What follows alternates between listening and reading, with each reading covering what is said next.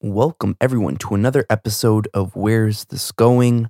I first hope that everyone is home, safe, and healthy during these crazy times, and I hope that today's episode will give you a little something to take your mind off of what's going on in the world. And today's episode is really, it's a special one. I'll put it to you that way. Before we get into it, I want to first thank my sponsor, US Wellness Meats. All of US Wellness Meats' beef, lamb, bison, and dairy products are 100% grass-fed and grass-finished. They also offer pasture-raised heritage pork, free-range poultry, and wild-caught seafood. They specialize in a variety of diets, have hundreds of paleo, keto, Whole30, sugar-free, and AIP-friendly options. US Wellness Meats has over 400 all-natural foods on their online store at uswellnessmeats.com. All of their foods are raised on family farms, dedicated to sustainable and ethical principles.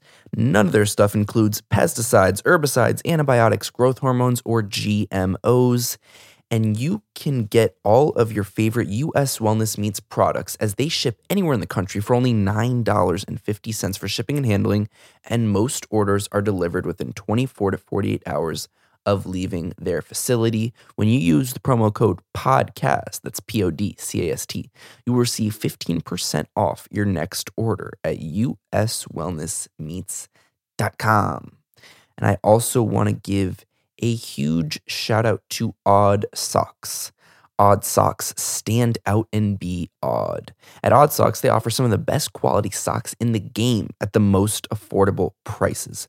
They offer socks with all of your favorite athletes, actors. They even have ones with different foods and beverages on them, all your favorite cartoon characters. And if you're feeling classy, you can get their Basics line, which feature high-grade, premium, stylish socks at a very affordable price. Go to oddsocksofficial.com. That's ODDSOX official.com today. And when you use the promo code WTG20, you will receive 20% off your next order. Go check it out right now. And I also want to give a huge shout out to my newest and latest sponsor. I'm super excited to be partnering with them. Shout out to Eat Clean Bro. I actually reached out to this company because I love their products and I was eating them all the time. So I said, hey, let's work on something because I want to promote you and I think that you guys have a fantastic service and I want to let all my listeners know that they need to really give this company a try. Eat Clean Bro is a convenient service that is designed to bring chef-prepared meals right to your front door. They address all the concerns of potential long-term health problems by removing processed food, chemicals, preservatives, all that terrible stuff from your diet and preparing your meals fresh with all natural ingredients. Some of their meals start at just $8.50, and I'll give you a few examples of my personal favorites. Last night I had the pesto salmon, which is this perfectly roasted salmon fillet with a little side of ginger honey glazed carrots, a little pesto brown rice. Absolutely delicious. I also recently had their skinny shrimp, which are these seasoned shrimp that are served over this baby spinach with a little bit of signature roasted garlic cauliflower rice. I mean, absolutely fantastic. I also finished it off with some protein chocolate covered balls, which, wow, I have eaten, I can't even tell you how many of these I've eaten over this quarantine, but really good, really healthy, good little snack dessert, as you please. Here's how it works. Go to eatcleanbro.com right now. Go put together a good assortment of all your favorite meals. I highly recommend you add in those protein chocolate covered balls at the end, though. And then use promo code WTG. You'll receive 15% off your next order. And that way, especially during this quarantine, you'll have a fridge packed with really hearty, delicious, healthy meals all ready to go. All you need to do is throw them in the microwave and boom, you're done. And my next guest is a singer, an actor. He has had an unbelievable life story, and I'm super excited for you all to hear it today. His positivity, his wisdom, his energy brings a smile to everyone's faces, and his music is truly touching and beautiful and everything you could imagine. Please welcome my dear friend, Demir.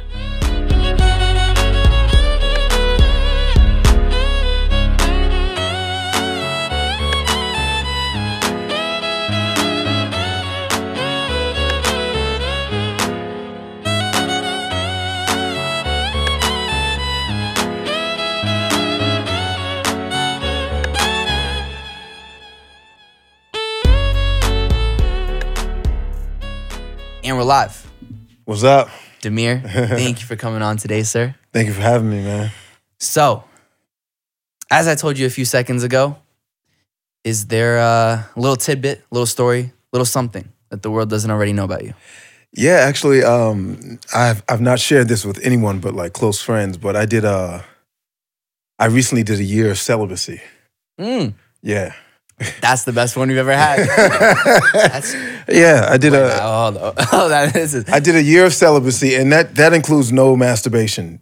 Like, because some people do celibacy and they still masturbate, and to me it's just like, is this over? No. I mean, yeah, it's over. It ended in July. Wow. Yeah. Wait. Fuck all the questions I have. So where did this idea come from?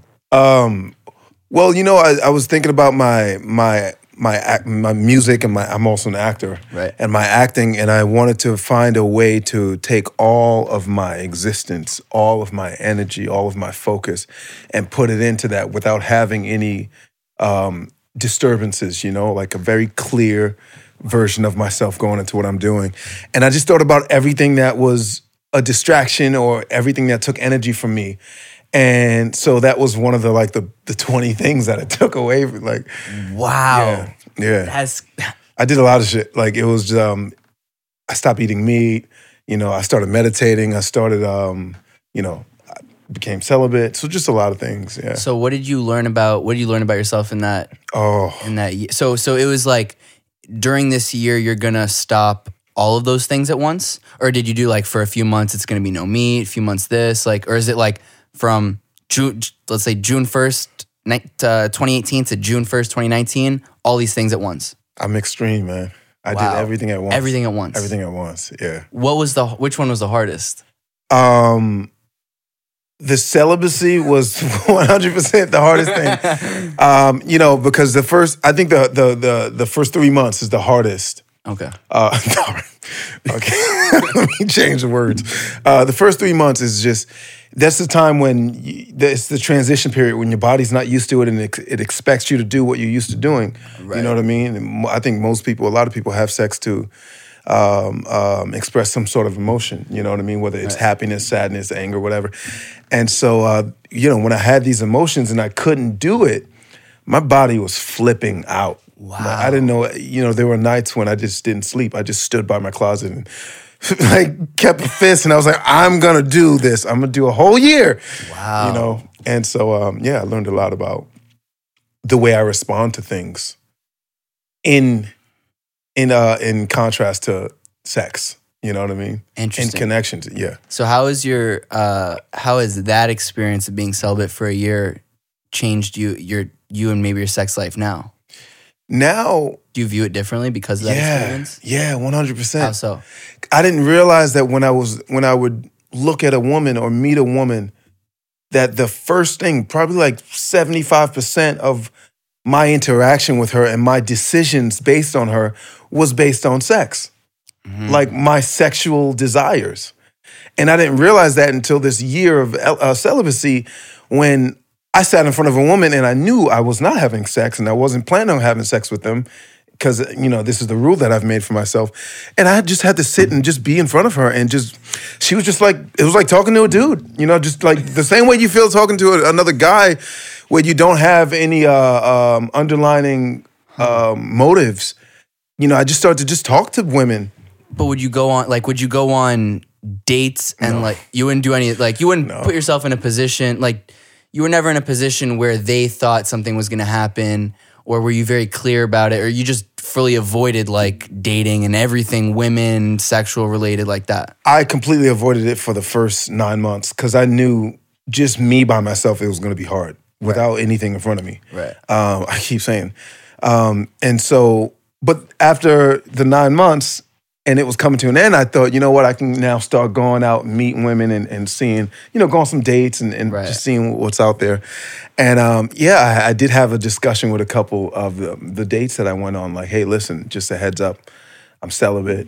And what did they think about that? Some women were like, That sucks. Nice to know you. But majority of them they were like really interested in it, and they're like really surprised and excited about it. Actually, Well, I feel like it could have positive effects because now they're realizing that you're there for them Right. as people and not, Right. To have sex all the time. yes, that wall that Right. people put up, they just took it down. Like once I told them that, everything was just like relaxed and easy and calm, and we were just there, two people, two humans. Wow. Yeah. So then, wow, I was not expecting that. Jesus, that's very cool. And then so since then, you do feel like your first instinct when you will like meet a woman or you're in that kind of situation is to focus on who they are as people before the sexual side. Is that like what is that really changed now? Would you say? I think the first instinct is still like some sort of attraction, which can be converted to sex if you think about it. But I think that initial thing is some sort of attraction, whether it's energetic attraction or intellectual or physical. It's whatever that is for that person. But then once I meet them and I start talking to them, my desire is definitely for a closer connection with them as a person, because now it's just like I've been celibate for a year. Like I don't care if we have sex or not. Wow. Like I've done that. Like my body is trained. I can do a whole year. I don't know anything else after that. But you know what I mean? So it was. It did definitely change that, and it just makes me want to have a closer relationship with the person before even going into that. Were you counting down the days at the end of the year? No. Or was it just like I was like, shit, I might do another year. Would you do it again? I would. I'm going to for sure. Really? For sure. It's. I can't explain to you how incredible that experience is, because one, you get to know yourself. Two, the things that we do, and this is for men and women. I think a lot of us we will masturbate, or we'll go meet someone and have sex with them, and it's a distraction from what's really going on. You know what I mean? Unless it's sex through like joy, like you're full of joy and you have sex. That's different. But every other emotion that we escape, you're not dealing with yourself. So I spent this entire year with these moments when I was sad or angry or feeling lonely. I was like, what do I do? What does Demir do when he's lonely? And I knew it was like, oh, normally I would find someone to, but then I couldn't do that. Then I had to figure it out. I started going hiking. Wow. I started going to Harriman State Park. Okay. It's like an hour from Manhattan. You can just go hiking for hours. You can see the city. The mountains are so high. You can see the city from the park. I started doing like all these things that I didn't know that I really, really, really enjoyed doing. So I started to get to know myself. It was incredible. So what are some of the other, didn't eat meat. What are some of the other things you didn't do? So I stopped eating meat. I stopped drinking alcohol. Okay. Sex. I started meditating on a daily basis. What did that look like? 1 hour meditation. But what is your for some people it's sitting quiet. Some people what does meditation look like for you? I did a couple different things to try out, but for me, I decided to just silence and just to let my mind sleep and rest, because I was always thinking of things. So you're sitting there in silence? Yeah. For a straight hour? Yeah. Wow. In the morning, at night? I normally did it at night. Okay. But sometimes I do it in the morning, depends.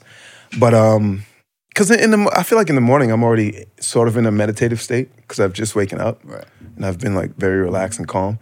But it's after a long day, and especially after going out to sing in the subway, where I've given up my energy and I've taken all sorts of different kinds of energy from other people and from the subway.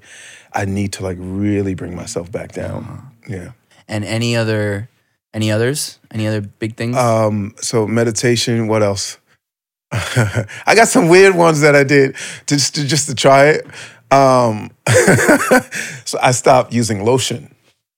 Oh wow. Lotion, because I had something happen where I had like this weird reaction to something I used on my skin. So instead of using lotion, I just decided to let it rest. And then I had a weird reaction for my under my arms from my deodorant.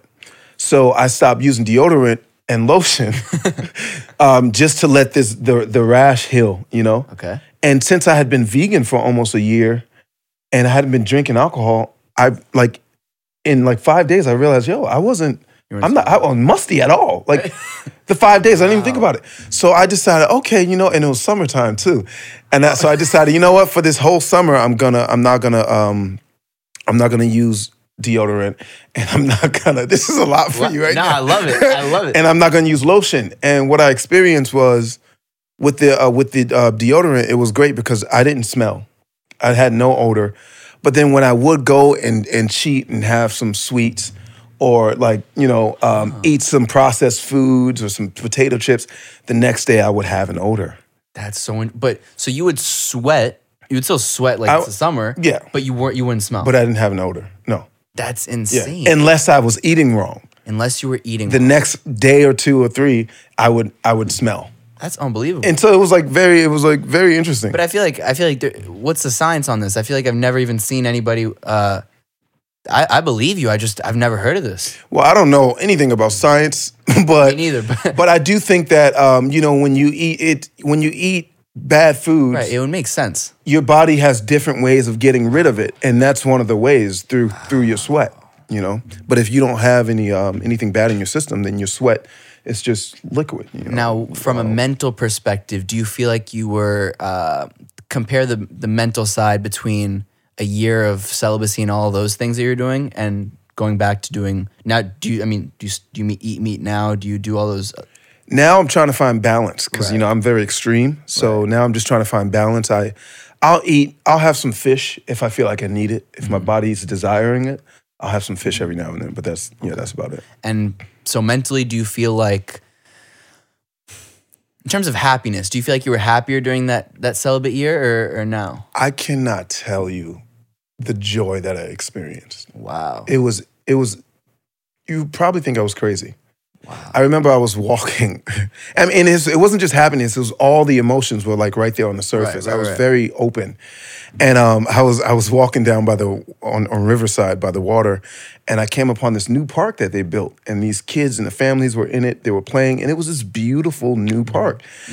And I started weeping immediately, and I was like, "This is so beautiful!" Like the families playing by the water, and kids are incredible. And so, I don't think people cry tears of joy a lot. You can ask 10 people, have they ever cried tears of joy? And 2 or 3 of them might say yes and be sure about it. Have you ever cried tears of joy? Yes. There you go. So, I mean, within this year, I cried more tears of joy than I did in my entire life. Wow. Because I was just, I was very clear, I mean, that's like the ultimate. It seems like the goal is to have a clear mind. You felt like you had a clear mind. Yeah, clear everything. Wow. Energetically, clear spiritually, everything. But I also cried tears of loneliness because being celibate is. Yeah, wow, man. So do you think, you would do it again, but would you do it do you think a year at a time? Do you think you'd do 2 years? I don't know if that's necessary for me after having experienced what I did experience. Right. But what I do plan to do next is I'm working on my second album. And I want to have that clarity in my music. As a person, when you write, it's coming from who you are in that moment. And so now that I'm starting to work on my next album, I want to be very clear. So I'm going to do 3 months of celibacy, and then on the 4th month, I'll start working on the album. Oh, okay. 3 months celibacy, then start working on the album. Yeah. Do you feel like there's a point, or do you hope to get to a point where you feel like you don't necessarily have to be celibate to have that right balance, but also you could also have that clear mind at the same time? Or do you feel like it's, I mean, you said you're an extreme person, like it's either like celibacy to have my clear mind or no celibacy and I don't work on the album? Like, do you feel like it's one or the other? Or do you feel like you're trying to get to a place where you can do both? It's not just a clear mind, though. That's the thing. The clear mind is it's a part of it, what you get out of it, but it's really it's a spirit, heart, soul thing that I can't really explain. It's the energetic thing. You know what I mean? And so yeah, I can still do music, and a lot of my music that's out now that's popular, I was having sex, So it's not that you can't do something without the celibacy, but there is another level. For example, if my mental clarity is out of a scale of 1 to 10, if I'm at 7 normally, and that's great. When I'm celibate, I'm gonna be a 9 or 10, bottom line. And if you're at a 9 already or at a 10 normally as who you are, because everyone's different, when you go celibate, you're gonna go up to a 12. It doesn't matter. Like, so I could still do my music and I could still write my second album, but I just want that extra bit that I can get because it's a sacrifice for my music and for my art. So I want to just be the best I can possibly be for those moments, you know? Now, your first album came out in 2018, correct? Yes. And so when did that match up with the celibacy and all that? Was it 2018 that was the year? No. So the first album, I hadn't done the celibacy, but okay. I did the celibacy that year after. It was the year after. Okay. Like it just ended last summer. I got you. Yeah. Okay. So 2019. Exactly. Okay, I feel you. End of 2018 to 2019. Okay. Yeah. Wow. Yeah. All right, so now take me back to so for the listeners out there that aren't familiar with your story, you have a beautiful story. I watched. I first found you because do you know Christina Hutchinson? The Christina Hutchinson, like comedian? No. Wait a minute. Does she has a podcast? Guys We Fuck podcast. Yes. So, okay, yes. So she saw me singing in the subway. And she put it on her. So we've had her on the show. Oh, and I know okay. her pretty well at this point. She's lovely. Love her. She's a fantastic comedian. She has her podcast is fantastic. An even better person. But she posted you on the Instagram story something like that. And then I saw it. I was like, wow, this is really cool. Then I started looking more into it, YouTube, all that. Started checking out who you are. And then, so that's how I first came about it. But yeah, So that's wild because when she posted that little video of me playing, and then we had started talking, and we had a mutual friend. Oh. And I realized that a really good friend of mine, I used to go to her house and hang out, and her roommate is her partner on the show. Corinne. Guys, yes, Corinne. Yes. So your friend my friend was roommates with Corinne. Wow. Yeah, and so I was like, wait a minute, that's crazy. And Corinne had been telling me about the podcast years ago. Oh, so you know Corinne. I met her through my other friend. Oh, yeah. and Corinne was telling you about Guys We Fucked for a while. Yes. Wow. I mean, she wasn't telling me, but I'd heard her talk. We talked about it as as a group. I mean, now it's in the apartment. It's huge. I mean, apparently. Wow. Yeah. So then you and Christina went back and forth, and I got you. Yeah. Very interesting. Oh yeah. So small world, man. Very small world. So okay. So all that being said, will you kind of in a chronological sense? I know that, so it goes back to what I was saying earlier.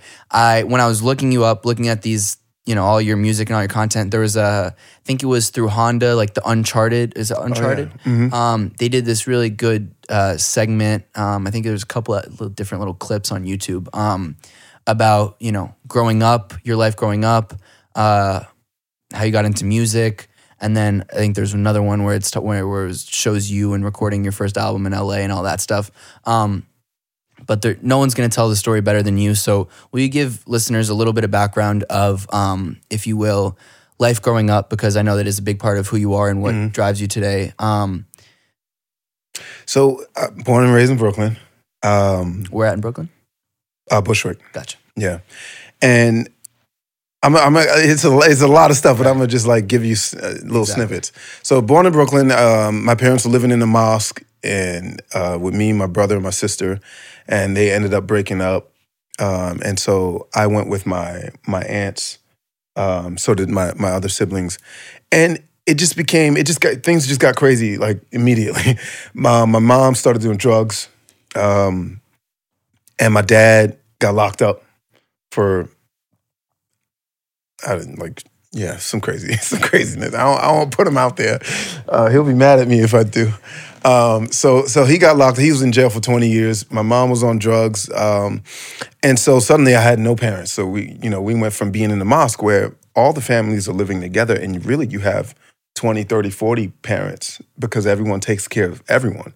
to having no parents, and being with my aunts and uncles and different people in my family. Feeling When you say living in the mosque, do you mean like physically living in the mosque? yeah, it was a gated community. Wow. So in Bushwick. Yes. I've Yeah. never even seen this. Well, I'm 35, so that who knows if it's still there. Okay. But yeah, it was a gated community, and we went to Muslim school. My first language is Arabic. Okay. Like everything. Wow. Yeah. So once they broke up, we left there, and and I started living with my aunts, and I was very angry. I missed my dad, I missed my mom, and I was also one of those kids where if I didn't have it my way, I flipped out. One time, oh my God. Okay, one time I asked my aunt if I could go outside. This is not fun. I shouldn't be laughing. It's terrible. I asked my aunt if I could go outside, and she said no. And so I decided I was gonna go outside. And also I was gonna take that bag of apples in the kitchen and take them outside and throw them into every window of every living room on that block of every house. You just decided. And I broke, because I was so angry. I was like, you're gonna tell me not to go outside? This was the kind of kid I was. I was a nightmare. When I did that, 9 maybe. Oh, wow. Yeah, it was a nightmare. So what age did your parents kind of split up, and then you kind of found yourself with no parents? What age, how old are you? 7 or 8. Wow. Yeah. And how many siblings do you have? It's 7 of us all together. Jesus. Yeah. So from there. So from there, my aunts couldn't handle me. They couldn't take care of me. And so my grandmother took me. And my grandmother was a different kind of person.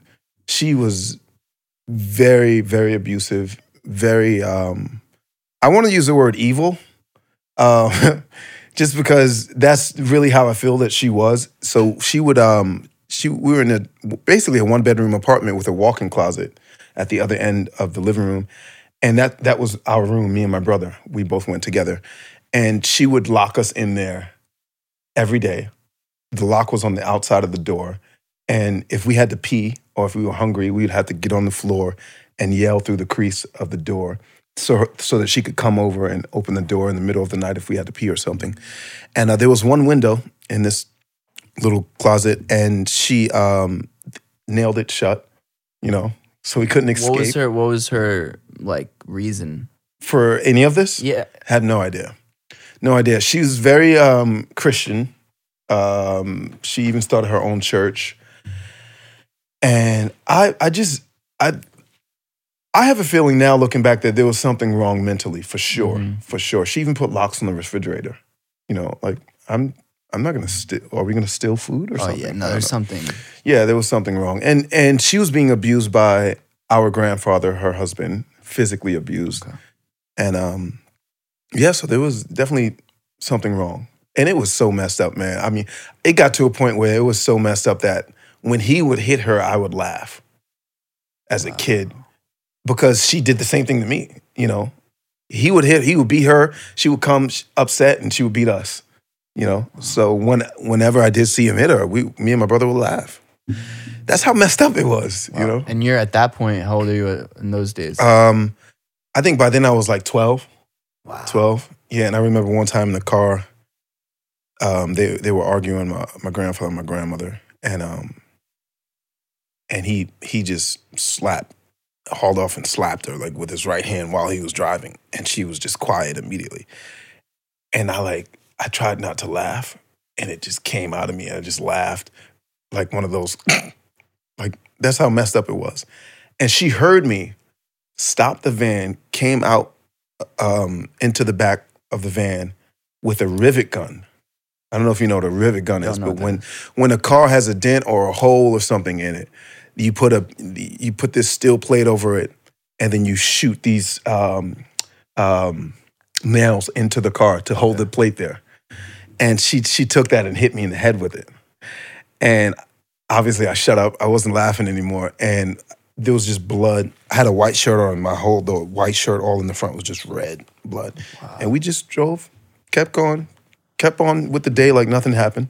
Wait, so in your head, when you're like, even when you're laughing at seeing your grandfather hit her, it's mostly because like you're would you say like your notion of normalcy or what people should or shouldn't do is kind of messed up because you never like what No, for me, what was it that maybe like made you laugh or that did you think it was okay in your no, head? it was one of those things that when someone does something terrible to you and you're watching them walk away and they trip, it was that laugh. I see. Good for you. Now it's, I see. now you're paying for what you did to It's me. a good for you like fuck you kind of laugh. You're paying for what you did to me. Karma kind of laugh, Okay. And so that's what it was. It wasn't that I thought it was funny that she was getting hit, but it was for me that the person that comes up, this shadow that comes up and beats me, I gotcha. I get to watch you get beat. Ha ha.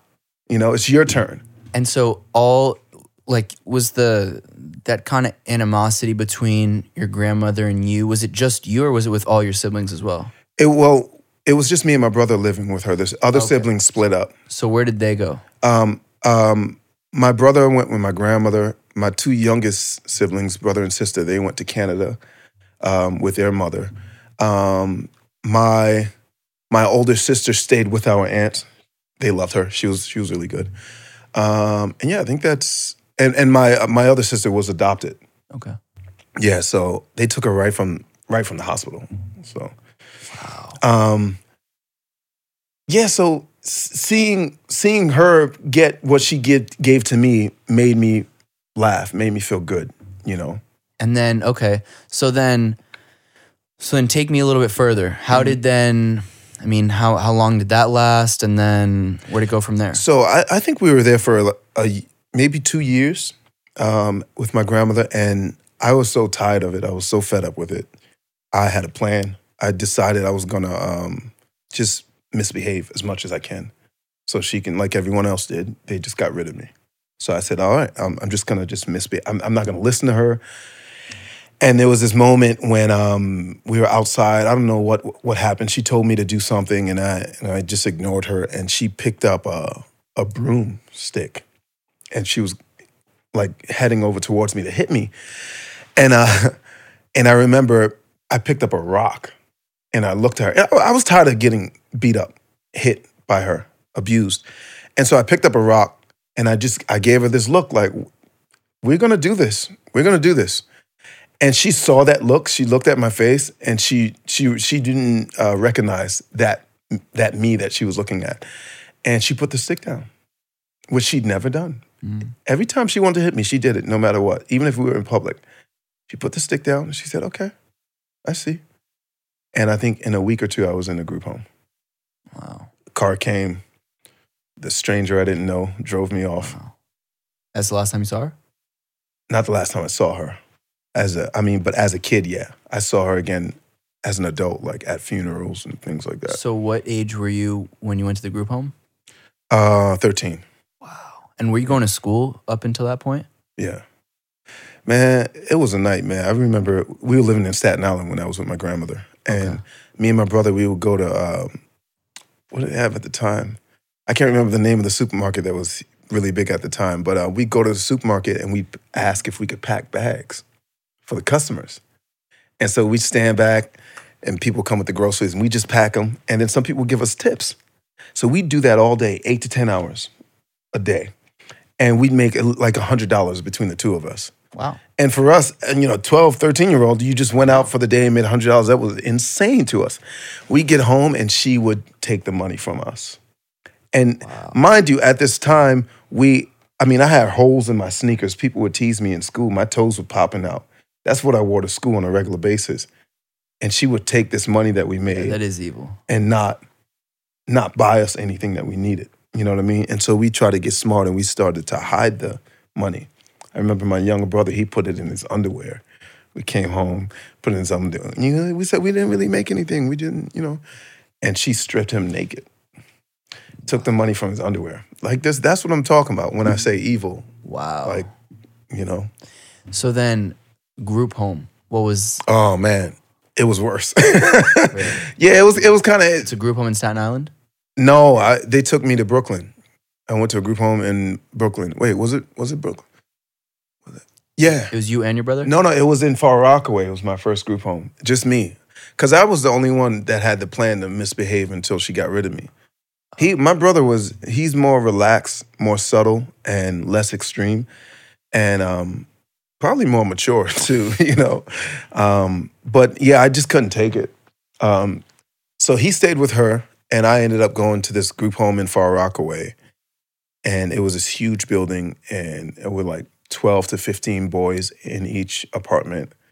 And you know, you just even being around family who's abusive was like almost better than being in a group home with 100 other really angry kids your age and older. Because then there were, and only people watching were staff members who were being paid hourly to be there. They didn't give a shit, really, most of them. I mean, some of them didn't genuinely care. But yeah, I mean, that's when I had to start defending myself. I couldn't, I didn't know how to fight. So I got beat up all the time. Also, I was a loudmouth, and I thought I was funny. So I would always, you know, snap jokes on people. And yeah, that was when I got introduced to ass whippings. Wow. You know, and being around people who were in gangs, being around kids who had been in jail, who had, you know, probably murdered other people or whatever. And that was a nightmare. Yeah, that was a nightmare. What did you think at that point your life would become? I wasn't thinking about my life at all, you know. In those days in the group home, I thought about my brother. I get emotional just think about it, yo. I thought about my brother and I thought about my parents, my brothers and sisters, but mainly my two brothers, my older brother and my younger brother. I thought about them the most, and my parents, and I missed them so much. I thought about that, and I thought about just like making it past the day, you know, getting past the day, and not getting beat up. But I was also one of those kids. I wasn't afraid of getting beat up. A lot of times, you know, if you're in a room full of people who are like really angry, you don't need to do anything for someone to fight you or to beat you up. You don't need to do anything, you know? So even the times where I was well behaved, you know, people came up to me and slapped me in the back of my head. And I knew I couldn't fight, but I wasn't gonna let someone just slap me in the back of my head. So, you know, I tried to fight. I tried to defend myself, you know? And how long were you in the group home for? I was in that group home for a year and every other one for a year. So from 13 to 18, I was in 5 group homes and each one for about a year. And could you, I mean, do they school you? Like how does that work? So some of the first group home, they had a school right across the street and it was only the kids from the group home, like a private school. Well, private school sounds like way too nice. You know, group home, let's say group home school. But in some of the other group homes that I was in later, I was in a house that was in a regular community and I went to a normal public school, you know. Okay. Wow. And so then at 18, then you're on your own, basically? You know, there was some kids who were 21 in the group home. You could stay till you're 21. And you decided? I was 18, almost 18 when I was in a lockdown group home called Leek and Watts, upstate. Not upstate, but in I can't remember. But yeah, I was there because it was a group home in Queens, and this staff member. I got to a point where I knew how to fight. Once you get beat up enough, you start to realize, oh, that's why I'm getting beat up. Because I just look at the fist coming towards me. And then you start to like move away from the fist. And I'm like, oh shit, I moved away from the fist. That was crazy. You're like, what can I do after I move away? You know? So I learned how to fight.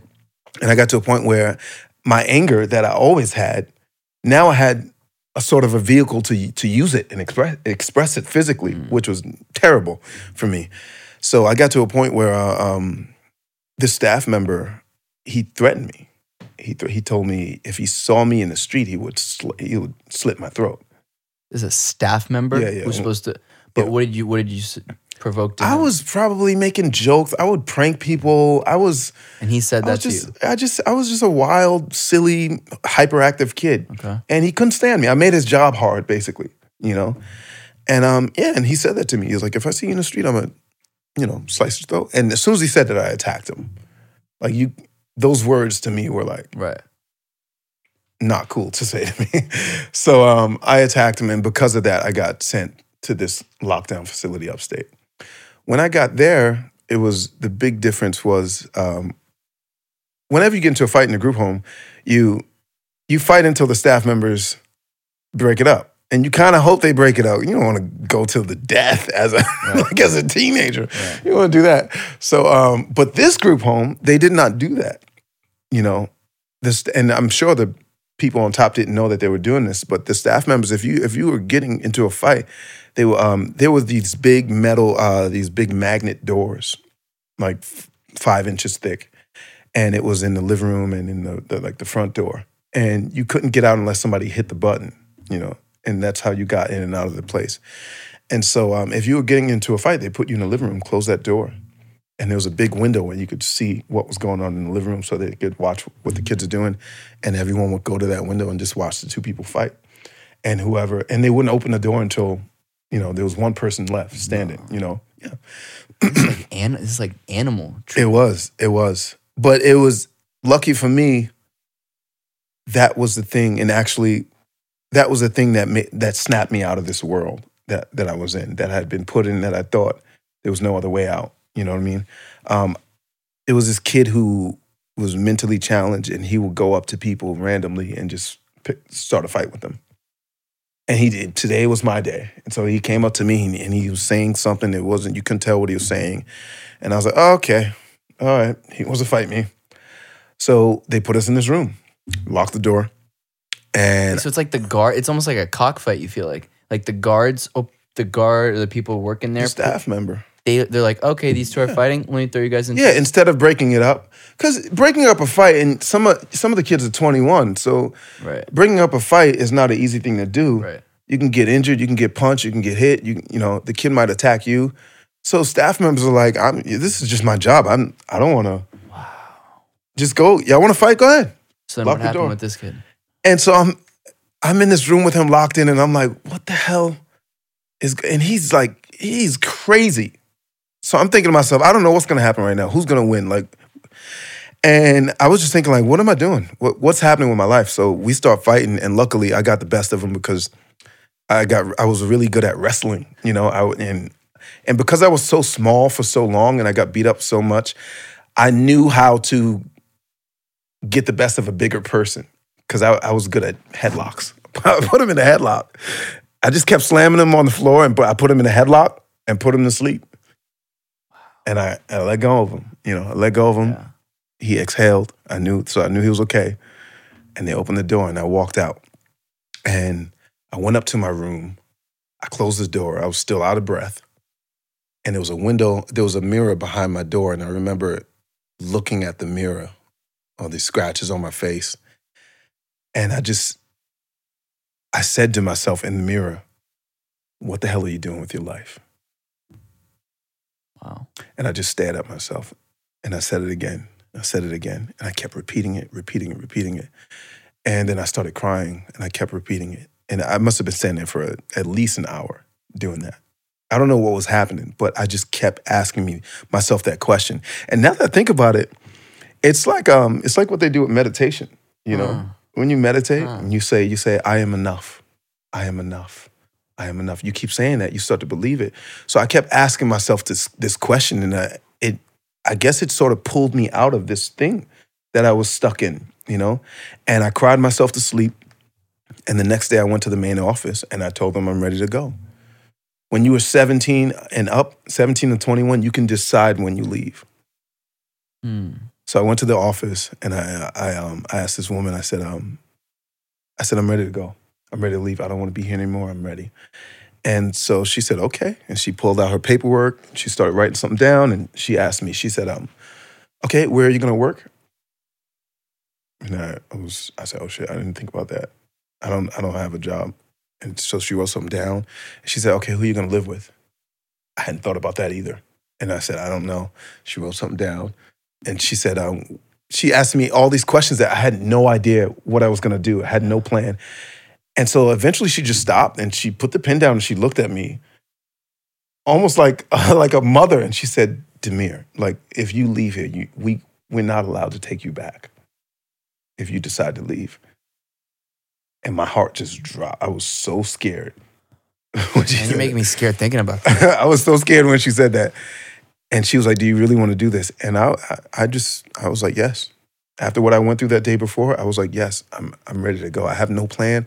I don't know where I'm going to live, where I'm going to work, or anything, but I'm ready to leave. Put in the paperwork." She said, "Okay." She put in the paperwork.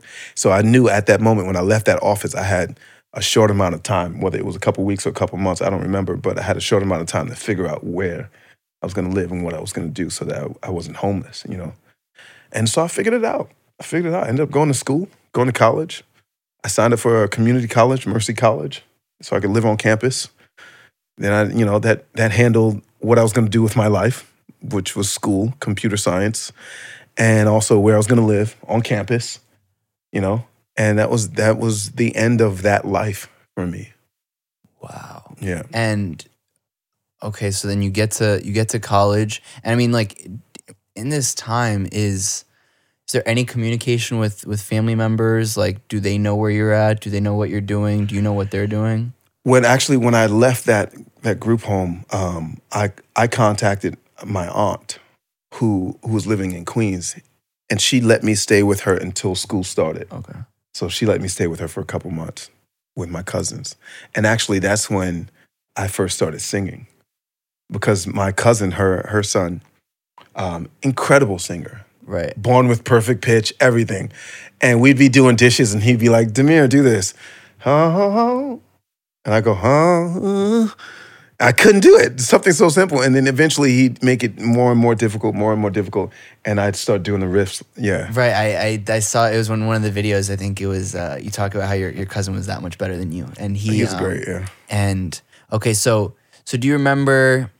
So that was the first time you started to sing. Did you like your whole life? Did you like music? Did you think of it as anything special? I mean, I sung in church a bit on the choir, just like most kids in church. You know, if they have a children's choir, you go sing Right. on the choir. And actually, I did sing all the time, like to myself, all the time. When I was in the group homes, before that, I was always humming a tune, something that was that I made up. People be like, "What song is that?" I was like, "I don't know. Just made it up," you know? But I never thought of myself as a singer, or never took it seriously, or most of the time didn't even realize I was singing. People told me, like, "What are you singing?" And I was like, "I'm not singing," you know? It was just something I did. It was like laughter, and just like humming to myself was like my therapy during these hard times. And I didn't realize that at the time, but looking back, I see that. So then you get to college. Are you just focusing on, so you're doing computer science, and like when's the music start to kick in, and how do you even, like, was it easy? I mean, adjusting to college for most people is very difficult, but especially when you have this kind of upbringing and this life before. I mean, Yeah. Are you able to adjust okay? Are you able to make friends? It was tough. It was tough. So the music started when I was those couple months before college with my cousin, and he opened my mind up to it. Like, oh, you can actually learn this, you know. And so then I went off to college with that in the back of my head. The music stopped. I didn't do anything with music. I was just focusing on classes, and suddenly I became introverted, like truly introverted. Like I would get so nervous to walk into a class if I was late, because everyone was already there and they would see me and look at me, and I didn't feel like I belonged there. And so sometimes I wouldn't even go to a class if I was late. I would just sit in the stairs until the next class. And so adjusting was very, very difficult, because I came from a world where, you know, if you were angry and you wanted to fight, you just fought, you know? And I came from just being around a bunch of angry people and they were like me. I was also angry. So we understood each other in a way, you know? Then being in college where everyone was just, I mean, I'm sure people are angry too in some way, but it was different. And I didn't feel like I belonged. So I was isolated. I didn't have any friends in college. There are people right now who might even hear this, or who might have even seen my videos on YouTube and still don't know they were probably in class with me in college. That's how quiet and isolated I was. Was it, do you think, Well, do you think it all had to do with where you had just been, just 3 or 4 years or a year prior? 100%. Wow. Yeah, because that lifestyle. I was loud in the group homes. I was loud as hell. Right. Do you feel like some of those kids that are in group homes and I guess it's government run system. Do you feel like a lot of them are forgotten or they're treated? Some of the things you're describing is literally animal like behavior in terms of like even the way that the staff members are treating them. Do you feel like for the most part, like those kids? I mean, you're a great example of you've done amazing things in such little time coming out of that life, but for a lot of people who don't have maybe that same drive or that same awareness or that, love in a different way, I can understand why they just get lost in it forever. Yeah. Do you feel like, do you know any of the other ones that were in there with you, what they're doing now? Or do you feel like this system is made to not really help those people? If you think about it, when you look at the structure of a group home, the biggest problem is that you can never take care of a child the way that a parent would, a loving parent, and whether it's a biological parent or not, just a loving parent, and so you've got people working 9 to 5, and I mean, how many jobs have we had when we went in and we like, I'm not, I'm going to do as little as possible today because I don't feel like it, and you do as little as possible. So being a group home staff, that translates into possibly really damaging these kids for whatever reason. If you just don't feel like breaking up a fight today, you just don't feel like it. And I get it. You working in this group home 5 days a week for years, but that one fight could like damage a kid. You know what I mean? So I think it either makes you or break you. And it's not. There are staff members who really help and they really care, and I remember them, and they did a lot to try to help me to grow and get out of that. But the majority are not like that, And so to answer your question, I think, a lot of them are forgotten or sort of lost in this world, in this mindset, really. That's the big part, because some of the other kids actually, well, they're not kids anymore. They found me on Facebook, and communicated with me a bit. And, some of them still have the same mindset. And it's hard to change your mindset. I mean, what's amazing about, I've now talked to you for 45, 50 minutes is even by interacting with you, you can't tell this whole life that you've had. You know what I mean? You come off as an incredible, like the anger you're talking about, that's something that I can't even recognize. It seems like, do you feel like, do you still feel that anger sometimes? Do you still feel like you have that kid in you, even though, now you're smiling and it's seemed very calm. Like I imagine doing that 180 switch is, I'd imagine there's still some of that younger self in you somewhere, no? You know how they say people don't change? I agree with that to some extent, but what I do think is that we all have a little bit of everything in us. All of those things, the evil and the good. But we decide to make one of them the star of our life, whether it's happiness, whether it's anger. That one thing becomes the lead man, you know what I mean, so to speak. And during that time in the group homes, my anger was the leading man in this show called Demir, right? And but when I came out of that, I realized that dude can't play this role that I want to play now in this new life. So I just try to find ways to get rid of him or to give him a small part, let him come out and say 1 or 2 lines and that's it. Your show is done, buddy, So, and I think that's what happened. So the anger, that person is still there. I've had moments in my adult life, like 3 moments that I can remember where I felt that anger come up. And it scared the shit out of me because I'm like, oh my God. Ooh, that's intense, And it's usually if someone is doing something wrong to me and I'm innocent, I'm completely innocent. that anger comes out. That's how it comes out now. Wow, that's interesting. But yeah, now I just lead with other things, and that's where music came in, because music was it was very therapeutic for me, and it relaxed me. It just gave me so much ease and calm because I was expressing pain in a different way. Huh. And so now, before we get more into the music, I'm also curious in terms of like now present day family. Do you still keep in touch? Like, what is that like today? Yeah. I keep in touch with my dad. We've been talking. He got out a couple of years ago, and we have a pretty good relationship now. I mean, the best relationship we've ever had. We have it now. And my mom, that's most of my music is about my mom. And that's a much more complicated, difficult relationship because of her mental illness and just so much. Right. I don't know. There's like no one else has broken my heart more than my mom. And just the idea,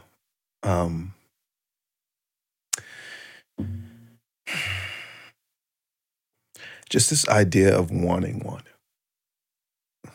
a mom, that alone shatters my heart. Just wanting one and not having one, because she couldn't. So, yeah. So my relationship with her is, last time I spoke to her, she does this thing where she'll disappear for a couple months or a year, and we'll file a police report. We'll, do a missing person thing, everything. And she'll pop back up all of a sudden, and she'll call me after a year of being missing, and she'll ask me for $15. And it breaks me. It breaks me so much. And so last time I spoke to her, I told her, well, not the last time, but a couple times before that, I told her, I said, we're not going to have this kind of relationship. It's too painful for me. Really, I don't want to pick up when you call. So if you call me, it's not going to be for money. It's going to be to talk about whatever. I don't care what we talk about, but it's not going to be for money. And she said, okay, all right. But can I have $15? I was just like, God damn it. Oh, and then she tried, but then it came back, started again. And so now I have all these voicemails on my phone from her, like right now, from recently. And I don't know. I don't want to feel the pain. I don't want to feel the pain that it's going to take to call her and talk to her. My brother's way better at that. He even writes me, Mom's been asking about you. I'm too sensitive, man. so sad. I talk to her every now and then, though. Like when I can. When I'm feeling my highest. Gotcha. And I'm full of joy, I call my mom. But if I'm already struggling and I'm low, I can't talk to her because it'll bring me right down all the way. Does she know about your music, and do they know what you do? She called me and left a message when I was on Undercover Boss, I think. Someone told her about it and she watched it. So my mom didn't go to my graduation, any of them. I had shows doing theater. She didn't come. She came to one because I promised her I'd give her $20. Wow. So she came, and I didn't give her the money in the beginning because I knew she would leave. So I waited all the way to the end, then I gave her the money. And that was the one thing she came to. And so when she called me about being on Undercover Boss and that she saw me, that was just incredible. Yeah. Just for her to wow. I don't know, give me some sort of recognition and know that I'm like doing music. And she wanted to be a singer, and I think I always remember that about her. She was always singing. Yeah. And how does I don't know if one day you want to have kids and. I have a kid. Oh, you have a kid. Yes. Oh, do you? Yes, I do. I have a 15-year-old son. I didn't know this. Emmanuel. Yes. Well, then there you go. 15-year-old. So then, how has that changed you? Your life changed you as a father. It's been crazy. Actually, so right when I got out of the group home and I went to college, I started going to church.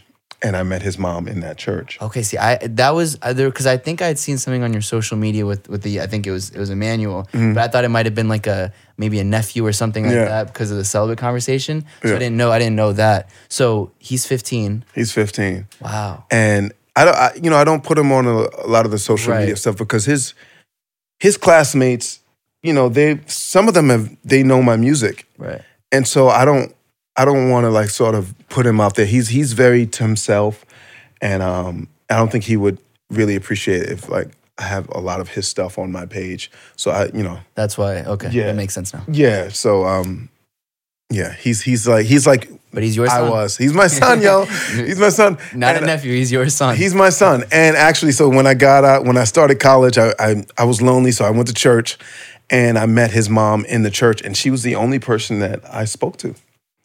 During this time of isolation, being out of the group home and not feeling like I fit in this new world, she was the only person I had, and I fell in love with her, of course, right? And I lost my virginity to her. I was 19, and she lost her virginity to me, and she got pregnant the very first time.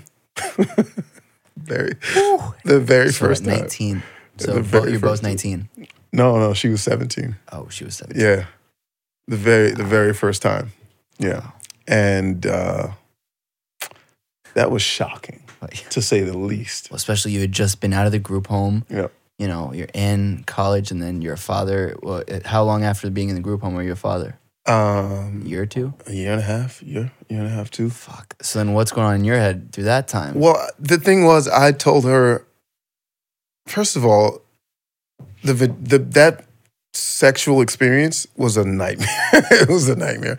I don't give too many details, but she was crying, bleeding, and I was like, I never wanted to have sex with her before marriage. I was always waiting till marriage. Okay. And that was always the plan, and it was her plan too, but then she'd get these moments where she just wanted it, and she would pull at me and just try to take off my pants, and I got to a point where I didn't want to lose her, so I did it, and it was terrible. I thought this is the worst thing. Why are we doing this? She's crying. Oh my God, and she's pregnant. Yeah, and then she got pregnant. Okay. I don't know if I'm allowed to say it, but from pre-cum. She got pregnant because I didn't come. Wow. And yeah. And so the thing for me was when I'm the one that told her too. I sensed it. Oh, you knew. It was weeks later. And I said to her, I was like, I think you should get a pregnancy test. And she was like, what? And I was just like, something's changing in you. And she got a test. Sure enough, she was pregnant. So what's your reaction? And I was like, I was scared. I was not ready for it. And I just felt ruined in a way. But I told her, I said, whatever you decide, I'm going to be there for you. And I'm going to support you. It's your body, And I didn't even, I'm not going to lie. There was a moment where I wanted, part of me was like, just tell her to have an abortion and this will be gone. It'll be over. But the bigger part of me just told her hey, whatever you decide, I'm going to be there. So then so then you have a child at 19. What do you're already, coming out of the group home. They're like, how are you going to feed yourself, go live? And now all of a sudden you have another individual, a little baby to take care of. Do you work? I went and found a job. I was working at, oh my God, I was working at a call center for Geico Auto Insurance. And you'd sit with these headpieces on and the phone would ring and there was no button to answer it. It would just answer itself for 8 hours a day. It was a nightmare. During college you're doing this? I left school. Oh, you left school? I left in the middle. Yeah, I left in the middle to get the job. I was like, I need to save up. I have 9 months. I was trying to get it together. And so, Yeah, that was the first job I had. Nightmare. I used to listen to Boyz II Men driving to work and just cry because I didn't want to be there. And then I ended up becoming a fitness trainer, and that's sort of what I did through up until music. And acting. So then, okay, so like let's get it. So then you get into music. When do you realize I'm gonna make this full time? I mean, it's beautiful for me. What I love about your work is not only like the actual work itself. It's your message as to, or at least from the things that I've seen you talk about, is the reason why you do it. Yeah. So for people who aren't familiar exactly with you in the Subway and everything, will you just talk about how you got into, performing in the Subway, daily schedule, what that looks like, where the idea came from, like how that all came about? So I'd always had this urge. So after having those moments with my cousin in the kitchen with singing, I started to think about it more. And I began to have this urge to sing in front of people, And that over years just started to build and build and build. And I started acting before this. So I was doing a show in Germany, theater. And the very last show, I broke my foot. In the very last show. Broke my foot, had to stay in Germany, and I couldn't move around much, and I was stuck in a room, so I decided to buy a guitar. That was how I bought a guitar. That was how I started playing guitar, because I've always wanted, I think everyone sort of kind of always like want to try to learn how to play guitar. It's just one of those things. And so I bought it, and I just sat in the room with my broken foot and just played guitar, try to like look up all the YouTube videos. That's how guitar started. But then when I started playing guitar, I realized, you have to sing to this. You can't just play guitar. Either you're going to be doing solos and you don't have to sing, or if you can't do solos, you just got to sing something to it. So I started learning some songs. First song I learned was You Somebody by Kings of Leon. And yeah, I came back to New York and I decided I was going to sing in the Subway. I don't know why I picked the Subway. How old are you? Oof. This was in 2013, so that's minus 7 years, and I am 35, 28. 28. Pretty late. Wow. Yeah. I decided I was going to go to New York and start singing in the Subway. I wanted to sing in a public place where people could hear me, but also I didn't want them to listen too much because I was nervous. I had stage fright, fear of performing as a singer, no confidence at all. Just completely insecure. So I wanted to go to a place where people were busy doing what they were doing, but it wouldn't be weird that I was singing, but they wouldn't have to sit there and watch or listen to it. Okay. So I went to West 4th Street. I'm a genius. I'm an insecure genius. I went to West 4th Street and I sang in this long sort of tunnel right before you get to the track. And I sung in that tunnel because I thought to myself, people will just be whizzing by, but it will allow me to sing in front of people still, even though it's for a short amount of time, each person. But then it won't like make me shut down because they're standing there looking at me like, what the hell are you doing? And that's what I did. I went out and I sung and my heart was racing. And I sat there and I sung for 5 hours. And what are you One singing? song. Just the same song? Kings of Leon. It's the only song I knew. That's the only song I knew. Wow. And I sat there and I sung that song. And I didn't plan how long I was going to sing, but the very first time that I sung it, I felt this happiness and joy that I've never felt before. Wow. It was like the happiness and joy of expressing something that you could never express in a way that you were never able to express it. And that's why I sung for 5 hours, because it was like a high for me. It was like a high. And right before I finished, this lady walked by. She was pissed. And she stopped and she said, I was over here 5 hours ago and you were singing the same song, learn a new song. And she stormed off. And I was like, oh, What was she doing there for 5 hours? No, she was there. Like she had came to the stop. Oh, okay. I got you. Like do whatever she was doing there, and then she was going back to where she was going. So she was like, "I was here 5 hours ago." Yeah, and so when she said that, I was a little hurt, but then I thought, yeah, she's right. I should learn a new song. I should learn it. If I'm gonna be like in public, like learn it. Sing it for 5 hours. Learn another song. That's the least I could do. Were you getting a little money? Were people stopping at all? I think first couple times that day I made $5, $1 an hour. Wow. To be absolutely happy. Wow, it's worth it. Full of joy. Can't live off of it, but it was worth it. Yeah, and I would close my eyes too, so I didn't know who gave me the money. My eyes were closed. I could not look at people or open my eyes and see someone's face while I was singing. And so I didn't know who gave me the money, but I was happy to see that it was something. It was a sign that, I was like, okay, I can do this. I got to get way better, but there's a possibility. Okay. You know? And then the second song I learned was Stay by Rihanna. It was the same chords. Love that song. Yeah, love that song. Love it, love it, love it. And so I started to sing more, and I started to realize that because I was singing so much, I get to a point around the end of the third hour, I was so exhausted vocally and physically and emotionally and energetically that I had an energy to do nothing else but sing the song. Meaning I realized while I was singing that I was putting on a voice while I was singing. I didn't realize that the whole time. I was like, I'm putting on a voice. And I didn't realize that until I was too exhausted to put on the voice. Wow. And so I was like, I'm tired. I can't make it. So I had to just sing it with my voice. And I just started singing the song with my voice.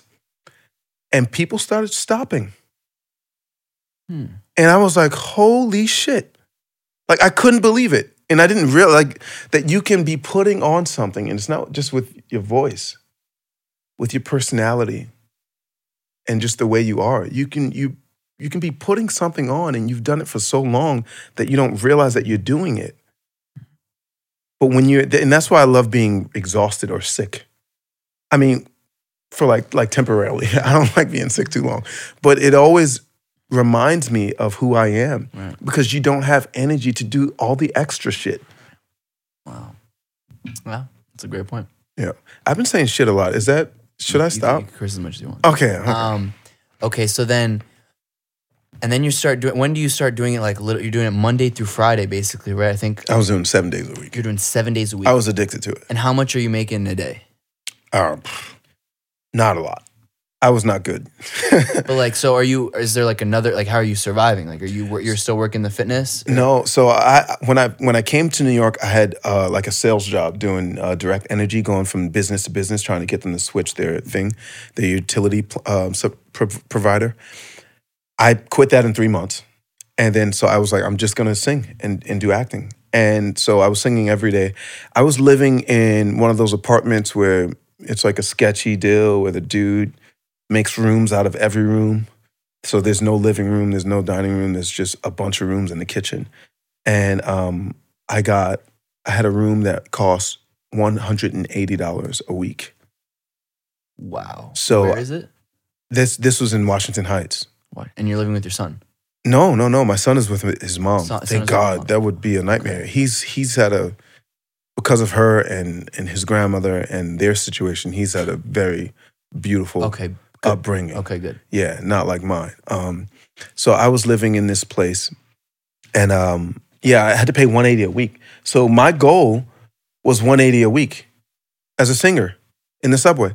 I thought, okay, I'm singing 5 hours a day. If I can make $180 a week and a little bit more for food, I'll be all right, and hopefully I can pay my cell phone bill. And I made the 180 most weeks,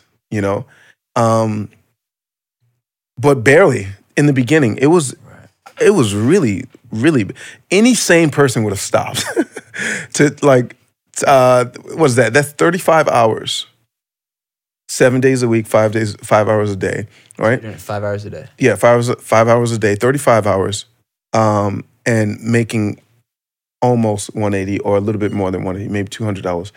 Wow. But I was just happy.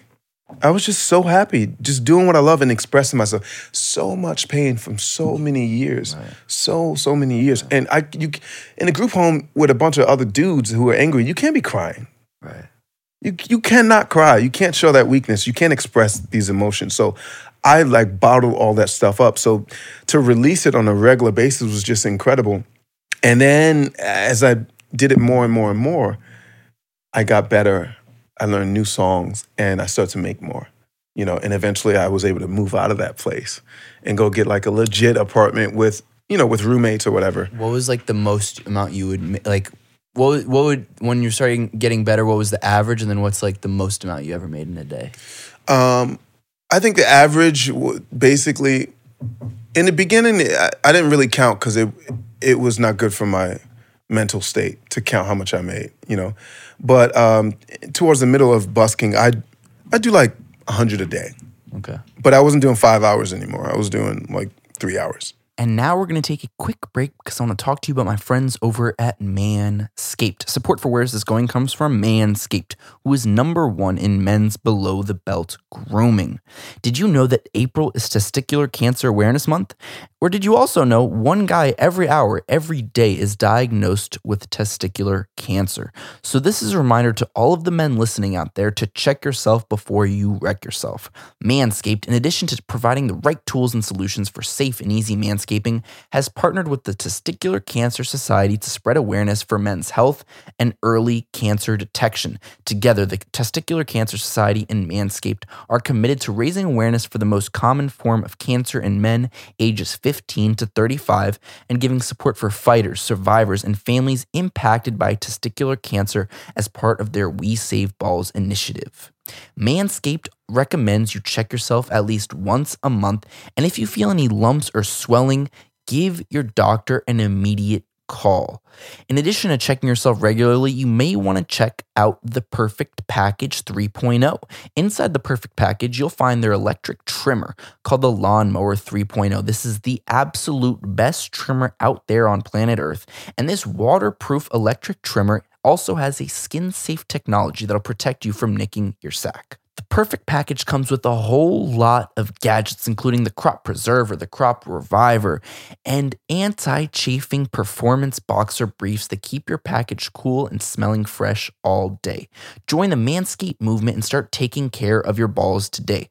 Also, learn more about the testicular cancer screening at manscaped.com/we-save-balls and share their educational video that may help save lives and many balls. Always use the right tools for the job when manscaping. Go to manscaped.com right now today, and you will save 20% off and free shipping when you use the code WTG.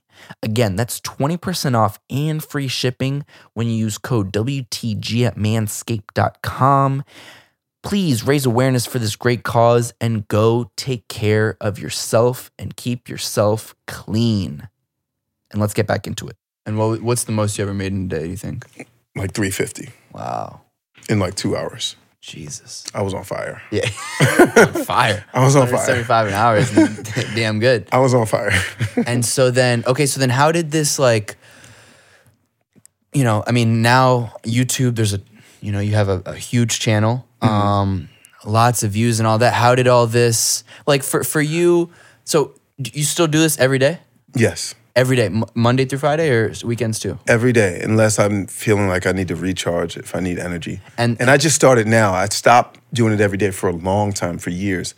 But just this year, I'm doing another experiment, kind of like the celibacy thing. Why did you feel like you wanted to redo it, restart it again? Because when I'm not singing, I'm not as good. Like anything else, if you're not practicing, you're not as good. And I mean, practicing in my room makes no sense to me. Right. And I'm also way more grounded when I'm singing every day. And I don't know, it was just the experiment that I wanted to do this year. I want to see what I become and how I am at the end of the year.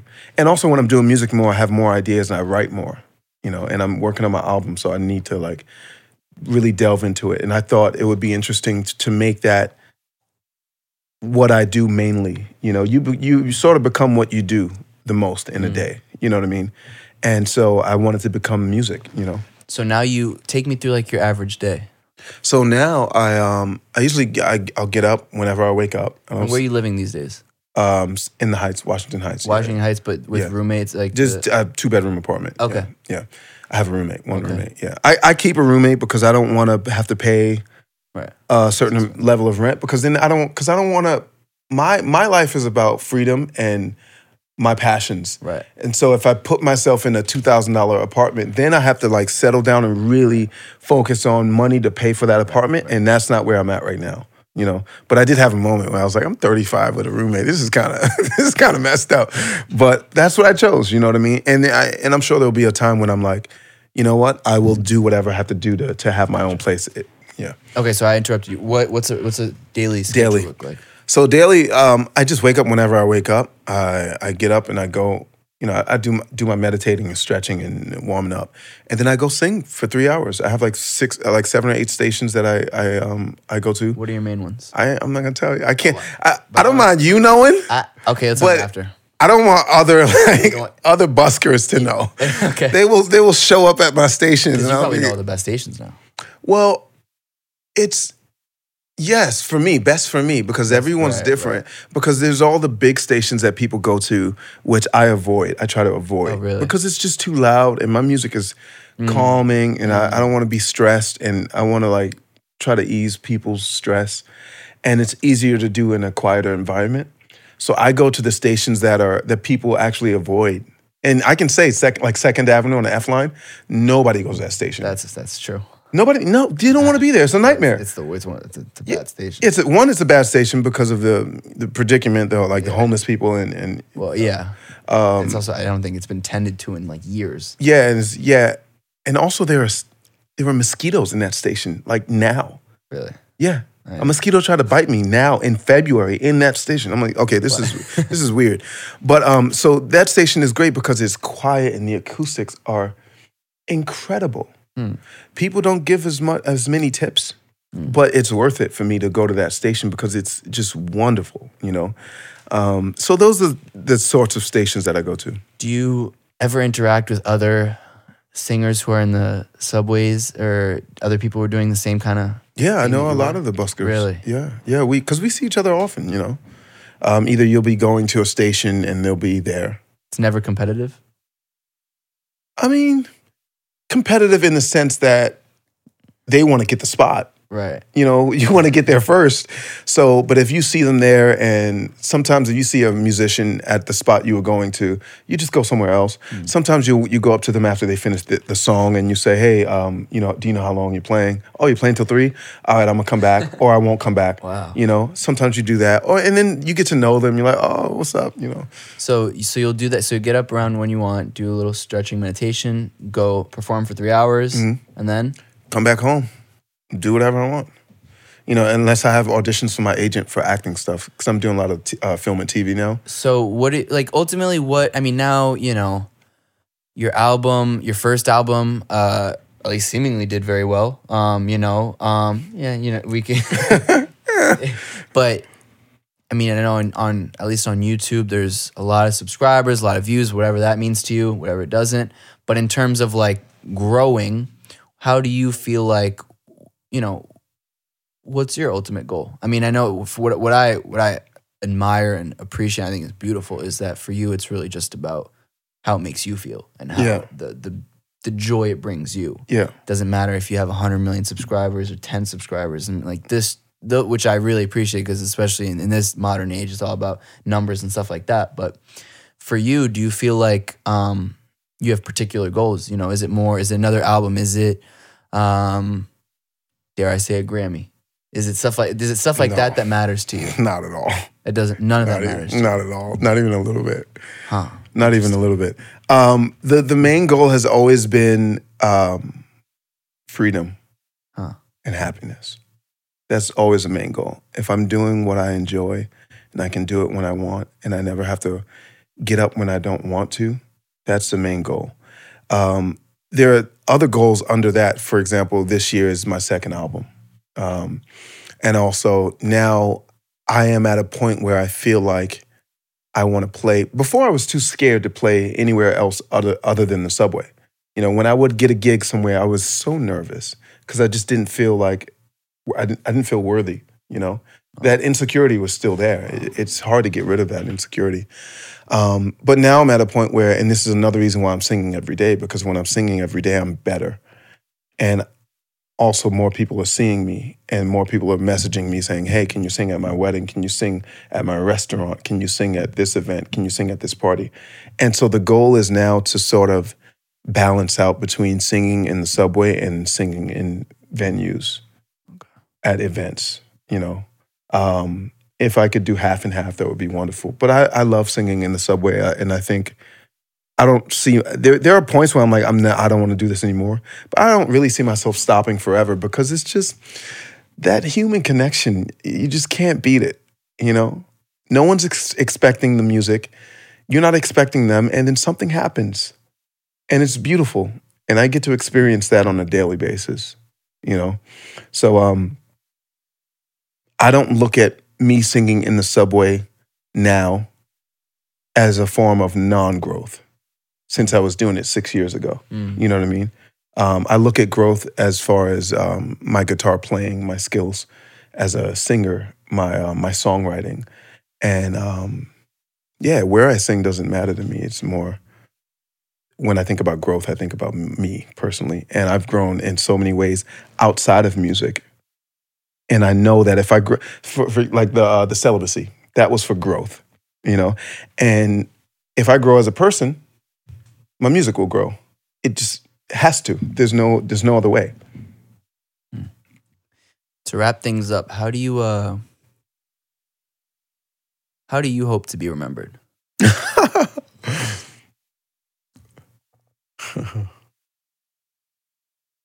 That's a funny question, because it reminds me of a song that I'm writing right now. Because I was sick, and when I was sick, I thought I would be thinking about music and acting, and it wasn't music and acting. It was if I sat down by the river enough and just enjoyed it enough, just peace and silence. So it's not about being remembered for me. It's not about being remembered. It's about doing what I love and being honest and true. And I know that when there are people who see that, you know, who are insecure and they don't have the confidence to do what they love, and they will do it because of seeing that. And so, I mean, that's what I can hope for, that there are people out there who are like afraid to do what they want to do, and they do it because they saw me do what I'm afraid to do, you know? Beautiful. You can find your album, I'm Right Here. It's on basically everything. All the things. People can follow you on Twitter, Instagram at Damir Music. Yes. That's DAMIYR. Yeah. For people listening. YouTube, they can find all these great videos that we're talking about, referencing. Damir, man, just an absolute pleasure to have you on. I mean, your story is truly beautiful. I mean, Josh is here for all my episodes, and we have a variety of people, man. We have UFC fighters, comedians, actors. I mean, you know, like, and not to say I don't love them. There's a lot of great people there too, but you know, your story is touching in so many different ways, and man, I'm just I was really just there's so much that I took away from it that I want to thank you for, and I know my mom, whenever you were talking about just the passion for what you do and the craft of singing and what it brings to you, I know my mom, she started singing herself just because it brought her joy. She wasn't very good at it, and she just has ever since just taken singing lessons, and I see the joy it brings her, and you know, I know she's gonna absolutely love listening to this and listening to you. So, so you know, and I think for all the kids that have had similar stories and similar upbringings to yourself, I know that if they listen, it's gonna be very inspiring for them. So, thank you for taking the time, and I wish you absolutely nothing but the best. And you're always welcome back on. And thank you for having me, man. Beautiful. For real. And that's awesome about your mom. I love that. That makes me happy. Perfect.